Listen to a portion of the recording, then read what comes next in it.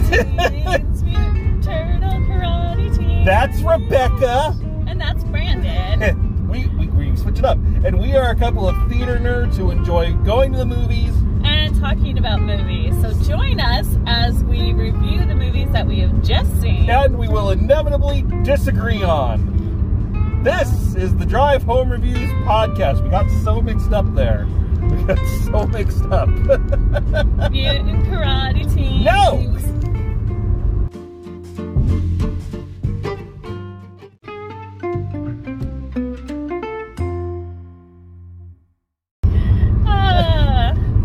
So in case you didn't get the reference, we will be reviewing the Teenage Mutant Ninja Turtles movie. Yes, Mutant Mayhem. But before we do that, let's chat. Okay, you are, I don't know, what would you call yourself? A turtle head? I don't know if there is like a name for turtle fandom, you know? So, but suffice it to say, you were a long time turtle fan. I am a fan of the Turtles from the OG, from back in '86. I cannot say that I read the original comics, but I read the very first one. But I was the target audience. But I am a turtle, a turtle head. I don't know what you'd call us, but I have been a fan of the Ninja Turtles. I think I can legitimately say at this age the majority of my life. Right, because 1986 was the first one. Yeah, it's when the cartoon debuted, I believe, and then you would have been 7. Yeah, so I was right in that age range. Prime turtle. Yep, target range. And it's kind of funny the movies we're going to be talking about over the next couple weeks, because I transitioned out of the Transformers right into the Ninja Turtles. Yeah. Like, the Transformers were on their way out, and the Turtles were on their way in, and I was you that. You just rode that way. I did, and I am not ashamed of it. So you were a big fan. So what about the cartoon originally caught your eye? I think just the abnormality of it. I think that the Turtles have always rode a kind of a dual wave of a really interesting concept. Okay. You know, the idea of Ninja Turtles. Right. Like that.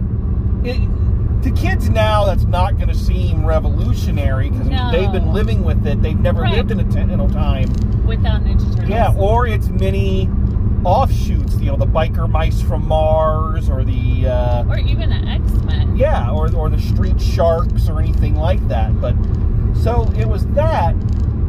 And better movie critics than I have kind of said that the Turtles, the original comic, the black and white Eastman and Laird comic, had the great concept, and the cartoon had personality.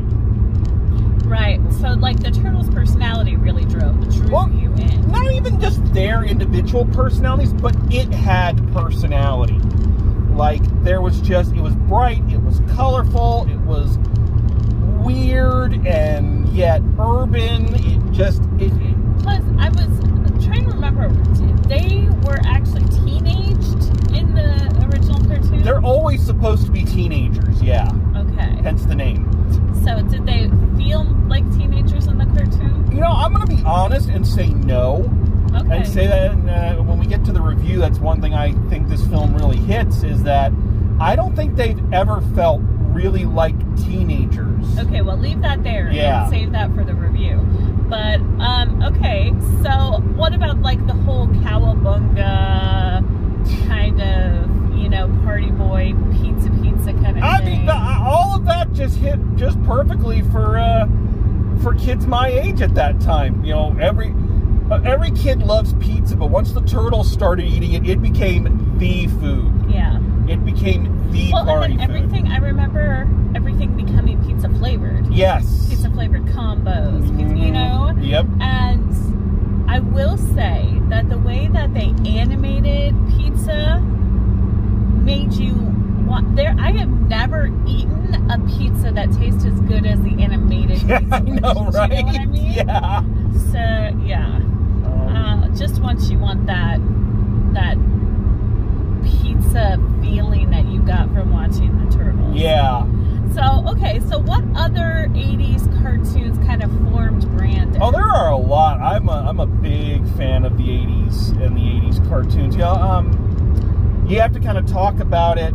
You have to kind of acknowledge it that, of course, the cartoons of that time were all, half-hour commercials. Well, true. Because Reagan deregulated everything, and television was now able to do that. So, and a lot of people will say that robbed kids of a lot of imagination, and I'm going to say no, because I think in their attempt to really sell us toys, they came up with some really fascinating worlds and characters. Like, of course, I mentioned the Transformers. I loved G1 Transformers. I was not a G.I. Joe fan, but there were things like there was Brave Star. Okay. The only Native American superhero of the time. Was Brave Star? Yeah. He-Man. He-Man, yeah, I remember He-Man and the Masters of the Universe. I must say that upon rewatch, She-Ra actually is more interesting of a character than He-Man ever was. Which is why they rebooted She-Ra. Yeah. And not He-Man. Well, actually, they did reboot He-Man. Yeah, Kevin Smith did it.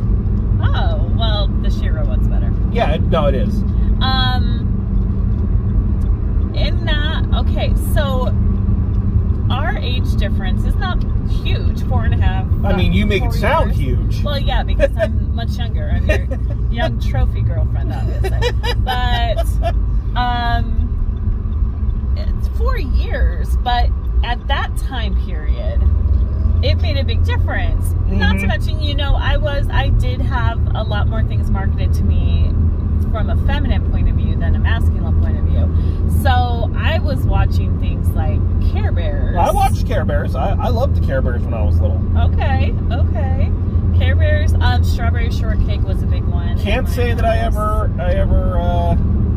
got into Strawberry Shortcake.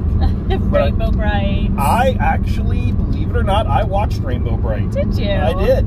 Believe it or not. I feel like a lot of my personal style is rooted in Rainbow Bright. I can see that. Mixed with a little bit of one that I forget actually existed, but now my TikTok adventures have proven that I didn't dream it up. The Gummy Bears. The Disney version of the Gummy Bears. Yeah. I think that was probably one of my favorites. Was the Gummy Bears. The Disney Afternoon had the best theme songs of that entire generation, and that's a generation where the theme songs were so vital. But man, the Disney Afternoon went hard. Yeah. Gummy bears bouncing here and there and everywhere. Yeah, no, I remember the Gummy Bears. They were awesome. Well, I liked the whole concept that they were these cottagecore type of people that lived this nice family life, but also they could kick people's butts in nobody's business. Did it ever bother you? This is the kind of thing that always messed my head up, because even as a kid, and I guess this should have been foretelling my future as a theater person and a director and a writer and all that. Did it ever bother you with the Gummy Bears that you never knew who the hell Sonny and Cubby were the kids of? It didn't bother me at the time because I was, like I said, significantly younger than you. So it didn't really, I guess it never popped into my head to wonder who they were. Yeah, that kind of thing. I remember that with the Care Bears too, Hugs and Tugs. Okay. The two babies. It's whose children are you? They're the children of the clouds. It's where did these babies come from? You don't think that the Care Bears get it on? You can't be that happy without orgasms. I always used to theorize that Grumpy Bear, he must have been the only sober person in a hippie commune. Yeah. Just everybody else, peace and love. He's like, Jesus Christ, get me out of here. Okay, what about, did you ever watch a show? I can't remember if show or what. But it was not a cartoon. It was a live-action show called Today's Special. It sounds vaguely familiar, but I do not recall it. It took place in a department store. Okay. And after hours, okay, I'm trying to remember this because there's not a whole lot on the internet about it, but the mannequin would come to life. Well, I mean, I've seen the Twilight Zone episode like that, but anyway. He and I want to say the maintenance worker, maybe she was the security guard, they would go on adventures. And it had a lot of puppets, like little mice puppets. Oh, and I loved the whole world they built. I was kind of, and it reminds me a lot of our middle kid CJ, I was kind of obsessed with all these little miniature worlds that people would build. That's kind of like the Muppet thing with me, too. Was that a Canadian show? No, because we lived in Michigan when I watched it. Oh, then So yeah, I'll have to look it up. Yeah. I swear I didn't come up with this in a fever dream. I swear it really existed. Isn't it amazing how many things like that when we're at that age and you only remember bits and pieces of it? Yes. And then when you try to describe it to somebody, it just sounds totally ridiculous. We did that like a few summers ago, my folks and I, when I was trying to remember all of the books they used to read us in elementary school, and I was like, I can only remember like parts of it, and I was looking them up to try to prove that they actually existed. Like How to Eat Fried Worms. Well, yeah, exactly. Like that's an actual book. That's a book. Yeah, and they made a cartoon out of it. Yeah. Yeah, you know, another one that was kind of in that boy, you know, good guy, bad guy thing that I just the aesthetic was really cool. It was one called Silverhawks. Okay, I don't know this one at all. This is like a space opera. It was like these people with like cybernetic enhancements that they based on hawks for some reason. Interesting. That could fly in space, and they're taking on the space mob. You know, and of course there's like casinos, and there was a neutral zone, and there was a prison planet. It was really imaginative. Wow. And of course, I love how every cartoon of that time, and to justify its own existence, at least for the boys. I don't know about they did it for She-Ra, but at the end of every episode, they had to have the moral. Oh, well, you didn't really do that so much with a lot of the ones that I watched, but I can remember like the whole G.I. Joe. Yeah. Yeah. Well, G.I. Joe's the most famous one, but I remember Silverhawks, instead of like doing, you know, the moral of today's story, kids, was don't touch, you know, things.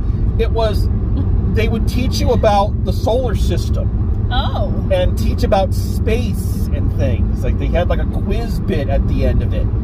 Oh, interesting. Yeah, so that one actually taught you things. But yes, I'll always remember, because this is how you can spot an 80s kid. If you say, and now you know, if they answer and knowing is half the battle, yeah, that's how you know. Because I'll always remember the G.I. Joe ones where it's the little kids, and they're out playing, and they're like, oh, look at this! I found some crack! Let's smoke it! And like, one of them, wait a minute there, kids! Oh my God, it's Portline! And he's like, you shouldn't smoke crack. That's terrible. You're right, Portline. Hooray! I mean, that one really took off when the Reagan war on drugs. Yeah. Really, but, you know, before I diss them too much, I have to say they did teach me how to stop a bloody nose. Okay, with the tampon? No, they did not cover that. You know, squeeze the nose and tilt your head back. Well, technically, that's not how you're supposed to do it anymore. You can drown yourself in your own blood. But that's how they told us to do it in the 80s. Anywho. And as Bandit says, it was the 80s, man. I enjoyed a lot of the cartoons, but was there any cartoon, speaking of Bluey, was there any cartoon that your parents enjoyed watching with you? No. No? No. No, I was thinking that too. I cannot think of a single one that my mom sat and watched with us. Like movies, yes, but not cartoons. My poor long-suffering parents. My poor, like if it was like a Bugs Bunny, yeah, like the classic cartoons, those they'd watch with me. My mother would always complain about the squeaky voices. And she couldn't stand the squeaky voices. But my poor, long-suffering parents, they took me to every cartoon movie, the Care Bears, the He-Man movie, the Ninja Turtles, the Transformers. My mother will always say how she fell asleep during the Transformers movie. Oh, gosh. And they did what parents do. They bit the bullet. And I remember a few years ago, I somehow like caught online like rerun, like I don't know how you rerun online, but I caught like part of the first Care Bears movie on YouTube. They're terrible. Yes! And I called my parents immediately and said, I am so sorry that I drug you to this. Oh my God in heaven. What you had to put up with. Well, and you had good parents, and you were an only child. I was one of 4 in a religious household. So we didn't go to the movies to begin with. I was lucky we got to watch any cartoons at all. And if it smacked of witchcraft at all, then, which you were asking me about David the Gnome the other day. Yeah. Because that seems like it'd be right up my alley. And yeah, for sure it would be. But I don't think that we were allowed to watch it. Anything that seemed a little bit too spooky, or let's just say by the time the 90s rolled around, we watched a whole lot of VeggieTales. Oh. So, but now, like the progression of cartoons, Bluey is probably the one that I will volunteer to watch with my kids. Yeah. But there's a lot that I don't mind watching. All of my girls watched this one called Ruby Gloom multiple times that I don't mind. Phineas and Ferb, you know. Yeah, like I wasn't sure about Phineas and Ferb the first time they put it on, and it took me a little while, but I actually kind of got into it. So, like, I think one thing that modern cartoon, or maybe our brains are just mush now, but one thing modern cartoons has done is make them more palatable to the grown-ups in that house. And the reason I think that is aside from just the times changing, but who are the cartoons made by now? Okay, like the people who are watching the cartoons in the 80s. Yeah, the people who were watching the cartoons when they were our age. Right. Well, you know, so there are people who are, I think, in a lot of ways, trying to create cartoons that parents can watch with their kids, or that the kids are going to like when they get older. True. Because it's a big, you got to wonder, the 2 movies we're going to be talking about over the next week are 2 franchises that have been around for over 30 years. Yeah. Through multiple reincarnations and reimaginings. So there's got to be something. True. I think about things like Blue's Clues, and I was too old for Blue's Clues, but I was nannying and teaching little kids when it was really popular. And I know last year, I can't remember, Steve, the original Blue's Clues host, put something out online that was really sweet, and like everybody, I remember that, kind of freaked out about it. Like they loved it, and Blue's Clues kind of had a little bounce back. And I know, well, I mean, look at Bluey. Yeah. None of our kids are in the age range. No, none of them. Like my youngest is 11. Yeah, and it's got as big a fandom of adults. Oh yeah. Than it does of kids. Like, adults love it just as much as the kids do. Yeah, like it is, and it's very wholesome, and almost, I don't know, it's like self-care. But it doesn't, almost. And I think this is the thing, and again, we can talk a little bit about this. This is going to come into play, I think, when we talk about the Transformers movie next week. Is that I think the ones that survive and the ones that stick in the memory are the ones that don't talk down to the kids. Okay. And I think that's something that, again, modern day cartoon writers who are in our age bracket, maybe even younger at this point, right? You know, I think that's something they understand, is that the ones that have not lasted and the ones that didn't really cling on to the imagination were the ones that talked down to people. Oh yeah. You know, and you can say a lot, but I don't feel like you were asking, like, what's the appeal of the Ninja Turtles? I never felt like, as a kid, they were talking down to me. I thought they were talking to me. Okay. You know, and yes, they were, at the time, 30 and 40-year-old people writing for what they thought 80s kids. You know, that's why Michelangelo had that surfer dude persona for so long. But now, did they end the show with a moral? No, the Ninja Turtles never ended the show with a moral. Okay. Here's a question I have for you. Okay. April. Okay. You say April and Donatello were always the ones who were supposed to end up together. I say that the fandom, and this was aided by the 2016, I think, Nickelodeon cartoon, but there was always kind of a connection of April and Donatello, because in the original comic, she was a scientist. She wasn't a reporter. Oh. And since he was the smart guy, the smart one, they had that connection. Okay. Now in the 80s cartoon, none of that ever played out. I always just got the impression that she kind of was their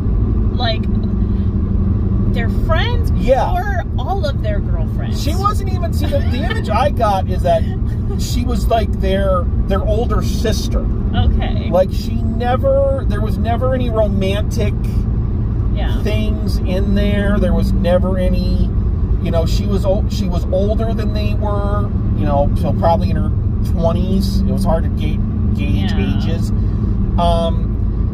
But you know, but then they did the 2016 cartoon on Nickelodeon where Donatello had a crush on April. And that was like his story arc throughout the entire series, is kind of doing the Urkel thing of loving a girl who wasn't going to love him back. I see. You know, and people kind of went backwards into the movies and things and going, you know, there was kind of a connection between April and Donatello. You know, and you're not just saying that because Donatello's your favorite. And I'm not just saying that because Donatello was my favorite. But he was my favorite. He is my favorite. Yeah. Donnie for life, babe. Okay, so we will get more into that energy here in just a moment. Okay, before we go, there's one other one we should talk about, because it's one of the only ones it wasn't an action cartoon per se, but what do you think? Were you familiar with Gem and the Holograms? No, rock music? Are you kidding me? But was that up your alley? I will say I watched a couple episodes of it because it came on after some stuff that I watched, and it was not bad. Okay. And I know it had a movie a few years ago that bombed and everybody hated it because it was shit. Yeah. But I believe they've been doing some new comics of it, I think. Oh, that's interesting. And like expanding on it, including LGBTQ things into.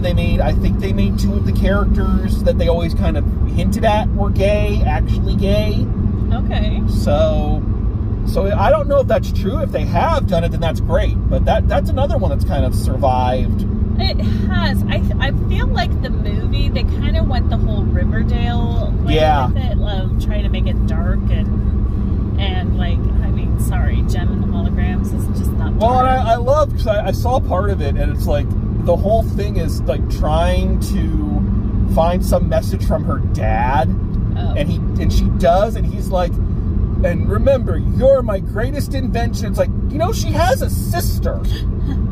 It's like that's kind of a bitch thing to do. Our parents not supposed to have favorites, and you're just like, you're my greatest invention, and the other one. It's like God, jackass. Jeez. Anyways, Anywho. all right. So we will take a short break, and we will be back in a minute to talk Teenage Mutant Ninja Turtles. Look, I did it right. You did. Yay!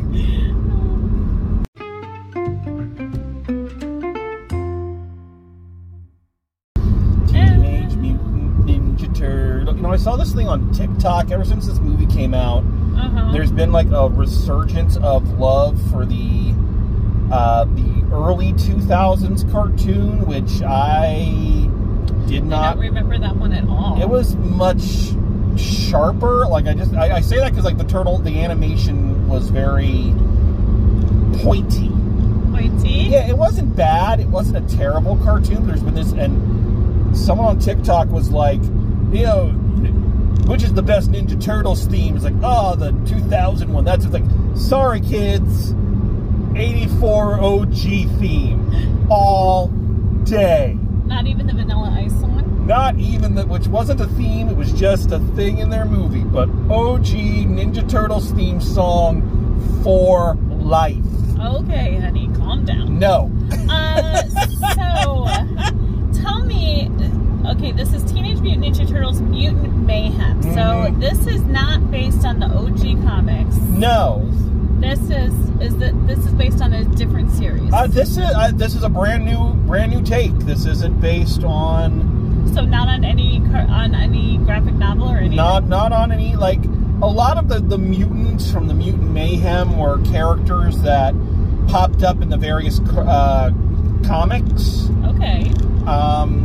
Only a few of them, like Leatherhead, Bebop and Rocksteady, of course, Mondo Gecko, like they were all in the original cartoon. Now, were they fully bad guys in the original cartoon? Rocksteady and Bebop, yeah. Rocksteady and Bebop were always like Shredder's henchmen. They set the standard for idiot comic relief henchmen of the 80s. Okay. You know, so Bebop and, yeah, there's a lot of affection for Bebop and Rocksteady. So this is a Seth Rogen joint. Yeah. Which, you're not a big Seth Rogen. I am not. I find I can stand him in certain things. Yeah. But generally, and again, that's probably because there for a few years, everyone was telling me I looked like him. Well, I think that's a compliment. I do not. I think he's a cutie. You know, I do not think that. Anyways. But there are some things he's done that I have enjoyed. Okay. So let's kick it off. So we have this really is an origin story. Yeah, so we're rebooting again. Yeah. You know, how many times this series has been redone, rebooted. Those poor turtles just keep swimming in the ooze. I know. So the basics of the story are still the same. Turtles, ooze, mutation, Splinter. The Splinter in this one is not in any way related to Hamato Yoshi. He's, at least not that we're aware of. So he's not Hamato Yoshi, having been mutated. He wasn't the pet of Hamato Yoshi. He's not Hamato Yoshi reincarnated like in the comics. Okay. Or in the so he's just a rat who found the turtles and raised them. Yes. And taught them martial arts from watching karate movies. Right.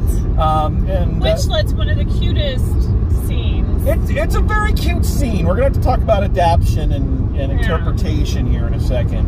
But at any rate, the Turtles are now 15 years old and kind of having those pangs of, you know, wanting to break out and rebel and live their own lives, and they want to know what real life is like and what high school is like. Especially, I think an interesting kind of thing to look at is from a modern day teenager point of view. The Turtles would be much more connected with what's going on outside. Right, and they really play into that. Like, they have access to social media. Yeah, and so they do TikToks and they do all of that. And, you know, but it just kind of, it serves to show them a world they can't be a part of. Right. And they meet up with April O'Neil, who tells them about this criminal who's been doing all these super heists, and the Turtles get the idea that if we stop this guy, this criminal, then the world is going to accept us and not look at us as monsters, and we can go and live normal lives. Right. So they go to do that, and they find out that the criminal is a gang of mutants, right, led by Superfly, played by Ice Cube. Ice Cube. And an all-star cast of mutants. Oh my gosh, seriously. But Superfly is the Magneto of, you know, we got to destroy all the humans, so he has a super science plan to destroy the humans so that they can live freely. So mutants can live freely. And the Turtles, of course, are like, hey, that's not cool, and you know, so there's the conflict. So they make the smart decision. They're not retelling the same movie, which has been done many times and superiorly in the 90s. So there's no Shredder, there's no Foot Clan. No. They kind of jump right to a lot of the more fantastic and weird and, you know, side characters that haven't really ever had their moment in the sun. Right. But, like, if you look at it, like, logically, if you look at it, like, objectively, you know, mutant lizard isn't any weirder than mutant turtle. No. You know? So, like, they feel more authentic in this, I feel like. You know, we mentioned this a little in the preview, or I don't know what we call the first thing we do, the chit-chat session. The chit-chat session. But I think one of the biggest successes of this film is in the 20, 30 odd years I've been a fan of this franchise and all of its ups and downs, that the Turtles felt authentically like teenagers. Right. They felt like kids. You know? Just... I think that their personalities in this were a lot more well-defined than in some of the iterations I've seen, anyways. No, I can agree. Like, Raph with his anger issues. You got Leo, who's trying to be a leader, but is kind of a hall monitor kind of guy. Yeah, well, he's having trouble dealing with the bigger personalities of his brothers. Right, and Donatello is like I enjoyed that they've kind of, he's still the smart guy, but they really did kind of make him more into like a tech geek. Yeah. Update him. And Michelangelo, instead of being surfer dude guy, he's like funny guy. Yeah. You know? Which has always been his role in the... Right. But he wasn't like stupid. You know how... Maybe you don't, but I'm sure Turtle fans will remember the Michael Bay abominations and the absolute hack job he did on those characters. You know how in those movies these characters were at their personality traits, but they were their most obnoxious versions of those personality traits? But this goes the opposite way and makes some of the most endearing versions of those personality traits. They really are endearing. They're sweet little guys that maybe don't make good decisions, but that's part of being 15. And that is the thing, is everything they do, the logic they follow, this feels like the kind of thing a 15-year-old would think up. Yeah. That, you know, if I do this, then good things are going to happen. Right. You know, and they learn the lesson that you've got to do things for the right reason and not for personal gain. Yeah. Kind of thing. But that's a thing that a teenager would do. Let's talk April. Yeah. Okay, so what did you think of this iteration of April? I thought it was great. Okay. I thought it was great. And again, April has had a lot of transformations and I would love, maybe I should do it, but I would love for somebody to write a book or something about the various incarnations of April O'Neil, because she has shifted and changed so much. Right. In all of the different... would you say she is more the indicator of the times? Yeah, definitely. Like, because this April O'Neil feels very Gen Z, high school, kind of misfit, but wants, like, justice-driven, not what you think of it as a female in a superhero comic either. Like, no. Very beautiful, but dark-skinned and curvy, and none of that takes away from the fact that Leonardo is head over heels for her. Like, immediately upon seeing her, thinks she's the most beautiful woman on the planet. And I don't know, like, that's something we don't see very often, is women of color getting this reaction, you know. Or curvier women. Like, he just can't stop talking about how beautiful she is. Yeah, and I really dug it. And again, I think you nailed it right on the head. I think seeing how April is handled is kind of an indicator of where we are socially. I mean, in the original, she was the damsel in distress. She was the Lois Lane.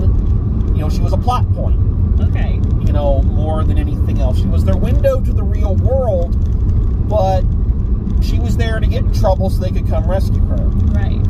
I'm not going to go through all of the incarnations, but then, you know, like the one in the original 90s movie, she was, again, the audience point of view character.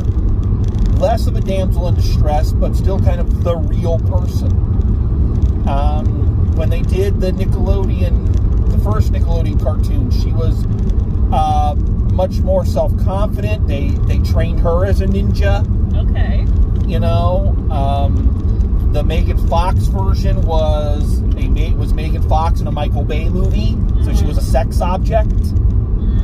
You know, so yeah, she is definitely the kind of indicator of where we're kind of at socially, whether she's meant to be or not. Okay. And I personally loved this April. I thought she was funny. I thought she was different. I thought, you know, yeah. Okay. And you did mention that Splinter is a different take on Splinter than we've seen before. Yeah. This is the area you have the issue. I don't know if it's necessarily an issue, because I liked Splinter, and Jackie Chan is the voice of Splinter in this. This is one of those things that you always feel bad talking about logic in a Ninja Turtle movie. Right. But it was something I didn't like in the Michael Bay version either, because in that one he taught Splinter was a rat. Again, he was a lab rat, I think. And he taught them karate and ninjutsu from a book. Okay. And in this one, yes, the montage is phenomenal. And the cute tiny little turtles. The baby turtles. Everybody loves the baby turtles. And yeah, that was adorable. And the montage of them learning from watching Bruce Lee and all that was cool. But I don't know. This is the thing with a property like this, which has been retold and remolded so many times. I think we become very married to our particular preference. Okay. In the mythology, even for something like this, where the mythology's been changed so many times. But I've always thought it just made more sense when Splinter was some offshoot of Hamato Yoshi, where he would have the ninja training already. Okay. You know, because that just makes more sense. Because I remember trying to learn karate from a book after watching The Karate Kid, and it did not go well. I can see more this idea that obviously you take it with a grain of salt, but the idea that you're protecting your kids and the only way you know how to do it is with like the Bruce Lee movies. Mm-hmm. Like, I can see that. But once again, I take it with a grain of salt. We're talking, like you said, about a movie about mutant turtles. So. Well, but here's the other thing I was thinking of, and this is like, maybe this is stretching, but that's kind of the world we live in now, where you have to kind of overanalyze everything.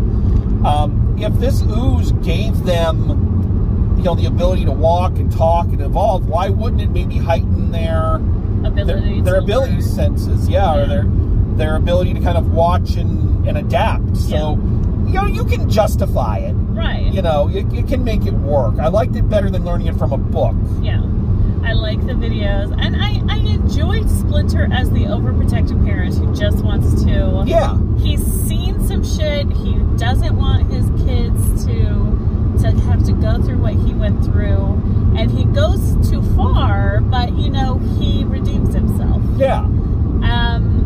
But when you're a parent, and you can probably talk to this more than I can, but as a parent, don't we suddenly feel ourselves go too far sometimes because we feel like I have to adapt. Like, I have to monitor, you know, my protective instincts, especially as my kid gets ready to go off to college. Mm-hmm. And I have to, like, be like, okay, you know, this is what they're supposed to do. Yeah. You know?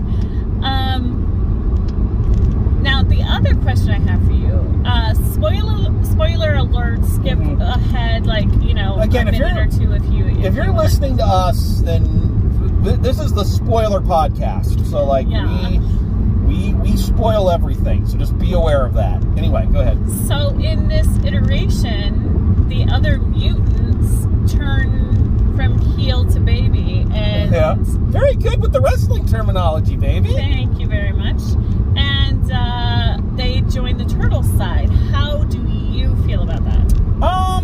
I thought it was fine. Like, again, Rocksteady and Bebop have always been the bad guys, and maybe they'll switch allegiances again. Right. When they do the sequel, because they were already talking about a sequel to this. They're talking about a TV show based on it. Yeah. So let's talk voice cast actually for okay. a minute. So you said Jackie Chan. Yep. As Splinter.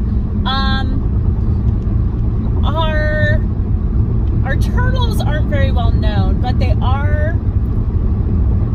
I think at least two of them are people of color. Yeah, Michelangelo and the young men, and I'm sorry we don't know their names. No, this is the bad part about doing this one. Yeah. I mean, I don't have access to my IMDb. Yeah, normally we you know, if we're doing this at the house, we can look stuff up as we're talking, but so apologies that we don't know, but yeah, I know Donatello and Michelangelo's voice actors are black, I believe. And then do you remember who April is? No, but April is an actor of color as well. Yes, I was thinking someone that has actually been in some things. So, but then our mutants is really where we see a lot of the cast here. It's like you said, Superfly is Ice Cube. Mm-hmm. Seth Rogen is Bebop. Yeah, and John Cena is Rocksteady. This is the second toy cartoon or toy movie John Cena's done a cameo in this summer. This summer. Yeah. Let's see. Paul Rudd was Mondo Gecko. Then the other ones were people too. Yeah, Post Malone, one of your favorite singers, was Post Malone, who I named my cat after. Yeah. Was the Stingray guy. Yeah. What's his name? Ray Fillet? Yeah, Ray Fillet. Yeah. And I don't know who was the voice of Wingnut and Leatherhead. Oh my gosh. I knew who they were, and I've totally forgotten. Yeah. Not Aquafina, because you would have complained about that. I would have complained about Aquafina all the way. But, like, really, really great jobs that they did here, too. You know, sometimes watching these things, you just kind of get hung up on, like, oh, that's who that person is who's doing this. But I think they really just did a great job with the voice acting in this. I don't even think that John Cena and Paul Rudd's voices were that recognizable. None of them were. None of them were very recognizable. I mean, Seth Rogen's was, but Seth Rogen always sounds like Seth Rogen. Yeah. No hate to him at all. I think he's doing phenomenal things, but yeah. So yeah, they did an excellent job casting the mutants. Yeah. I'll say they did an okay job, mainly because all of the this isn't a dig or a negative, but all of the other mutants parts, I think maybe with the exception of Mondo Gecko, were so kind of small. They were pretty small. That it's like, I don't know, they barely said anything. So you have this, you know, John Cena and all this, you know, Post Malone doing the voices, but it's like they barely talk. So it's like, why'd you get them when they don't say that much? I think they said more, but yeah. And you know, Ray Fillet does this thing where he just wants to sing. That's why you got Post Malone there. Plus, I honestly think Post Malone just does anything he thinks is cool. Yeah, I get that impression. But yeah, Mondo Gecko was a great character in this, I thought. Oh yeah. I wanted the part where they're in this big street fight and they pick up his tail that has been cut off, and you're like, oh no! And then Mondo's like in the background, he's like, it's okay, it grows back. That was pretty good. But I will agree, kind of in the broad strokes. I do think the voice cast for this was really well done, especially. I'm giving a lot of love to Jackie Chan, April, and the Four Turtles. The Four Turtles especially just... They did great. They had great energy, and I was reading something, and you always take whatever you read online with a little bit of grain of salt, that a lot of the lines were improv, that they just kind of let the kids play and just, you know, bounce off each other, and like, it comes across. They really just seem like they're communicating with each other like teenagers. And not just like teenagers, and I think this is another thing that's very important to the Turtles. Like brothers? Yeah, that they're brothers, that they are a family, and they play off each other.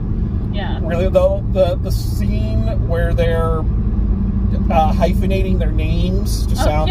You know, they're saying that... Leonardo. Which he could have shut the whole thing down by just calling Donatello Donatello. Yeah. You know, he could have...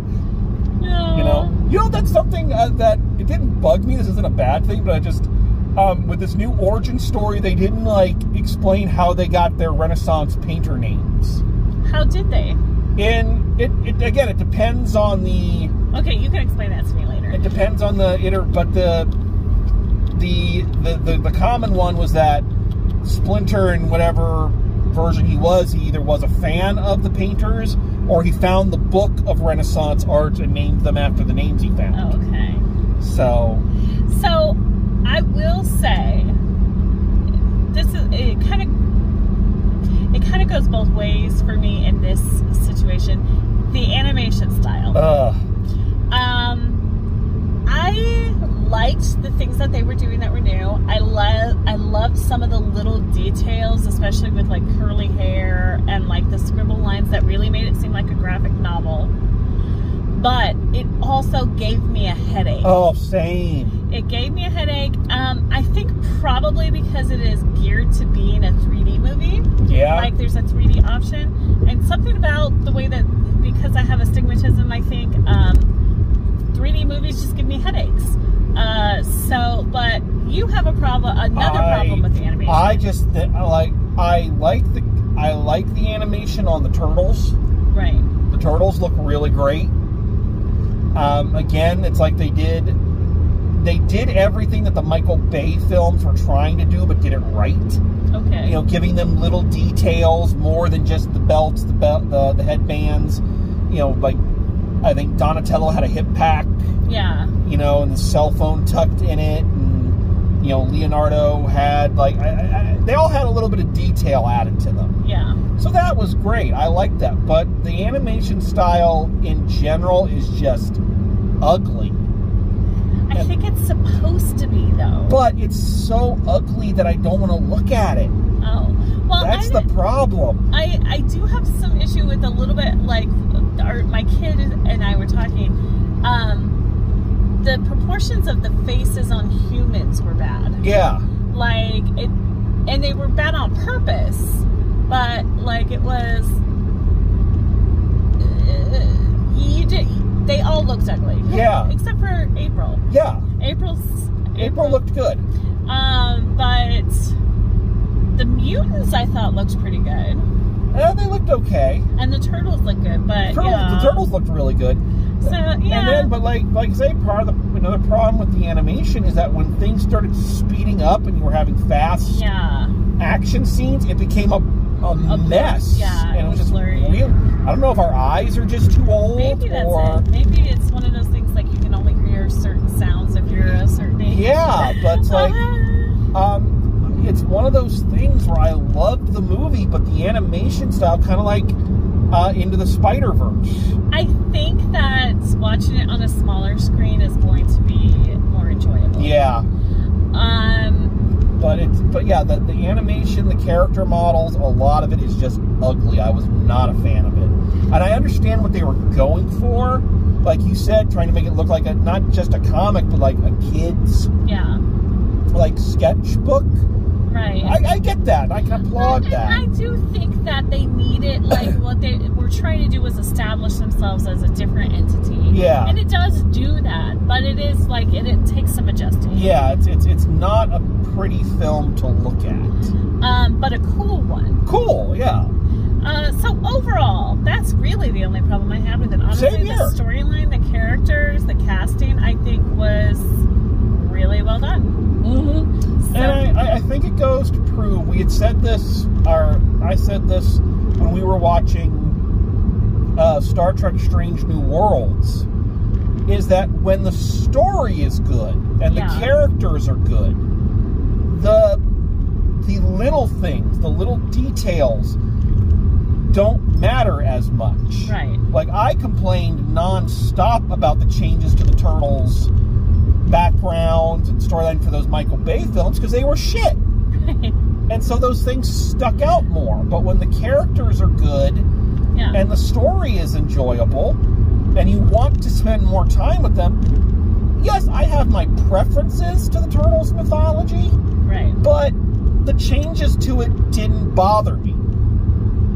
Well, and it also passes our other test of movies that is geared towards that age group, like that teenage age group, in that the 11-year-old and the 14-year-old enjoyed it, laughed about it, talked about it afterwards. Yes, they did. Referenced it, stayed engaged the whole time. Mm-hmm. So it hits the parent audience for nostalgia, I think, and it hits the new audience. Because my kids aren't really exposed to like, you know what they are. Yeah. It's in the ethos, but like, they're not really Ninja Turtle fans. Yeah, and I think we gotta give, you already have, I think I need to, pony up here. We gotta give a lot of credit to Seth Rogen and his crew who made this film, and you can see it. I think I'm happy to see. I think a lot of people of now, I guess, our generation, are kind of taking their cues from Kevin Smith, and when they remake something like this, you can see there's a lot of love in it. Exactly. And I don't hate to do this, but once again, you look at the difference between the Michael Bay Ninja Turtle movies, where it was clear he had no love of those characters. He had no love of the property. It was a paycheck job for him. Or, okay, I'll get off of that. You look at the DC movies versus the Marvel movies. Right. Where you can tell the directors and the filmmakers for the Marvel films care.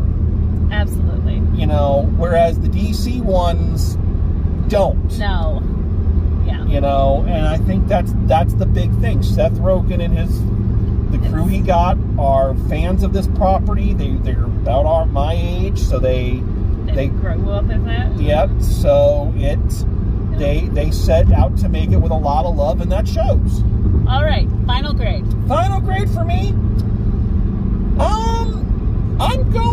I'm being a little generous here, but I'm going to go an A-. Okay. On it. Part of me says a B+, but overall, I left this with a big smile on my face. I had a great time. I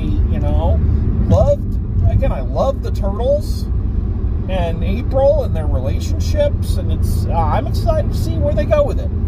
Okay, I am actually going to say A- too. Oh, look at that. It would have been higher. I know I'm a much more generous grader than you are. But, a little bit. It would have been go higher. Listen to our Haunted Mansion review for that. If I would have had some...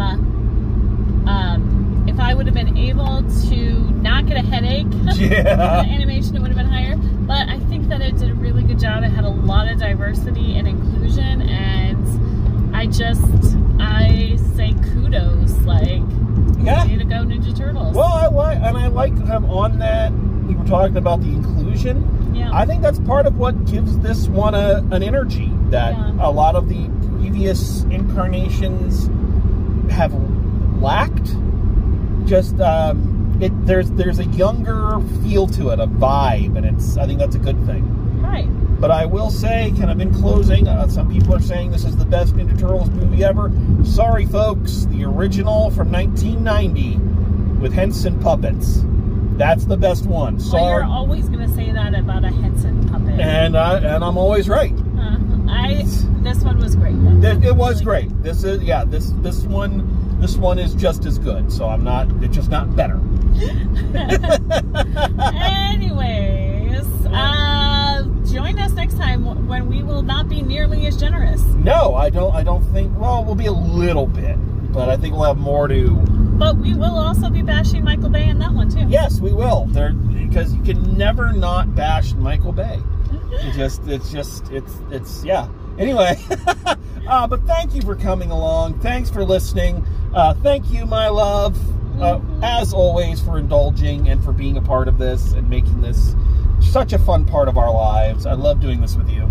Oh, Paul. No, Paulus. And thank everybody for listening. Thanks for coming along. And as always, drive safe, and we will see you at the movies.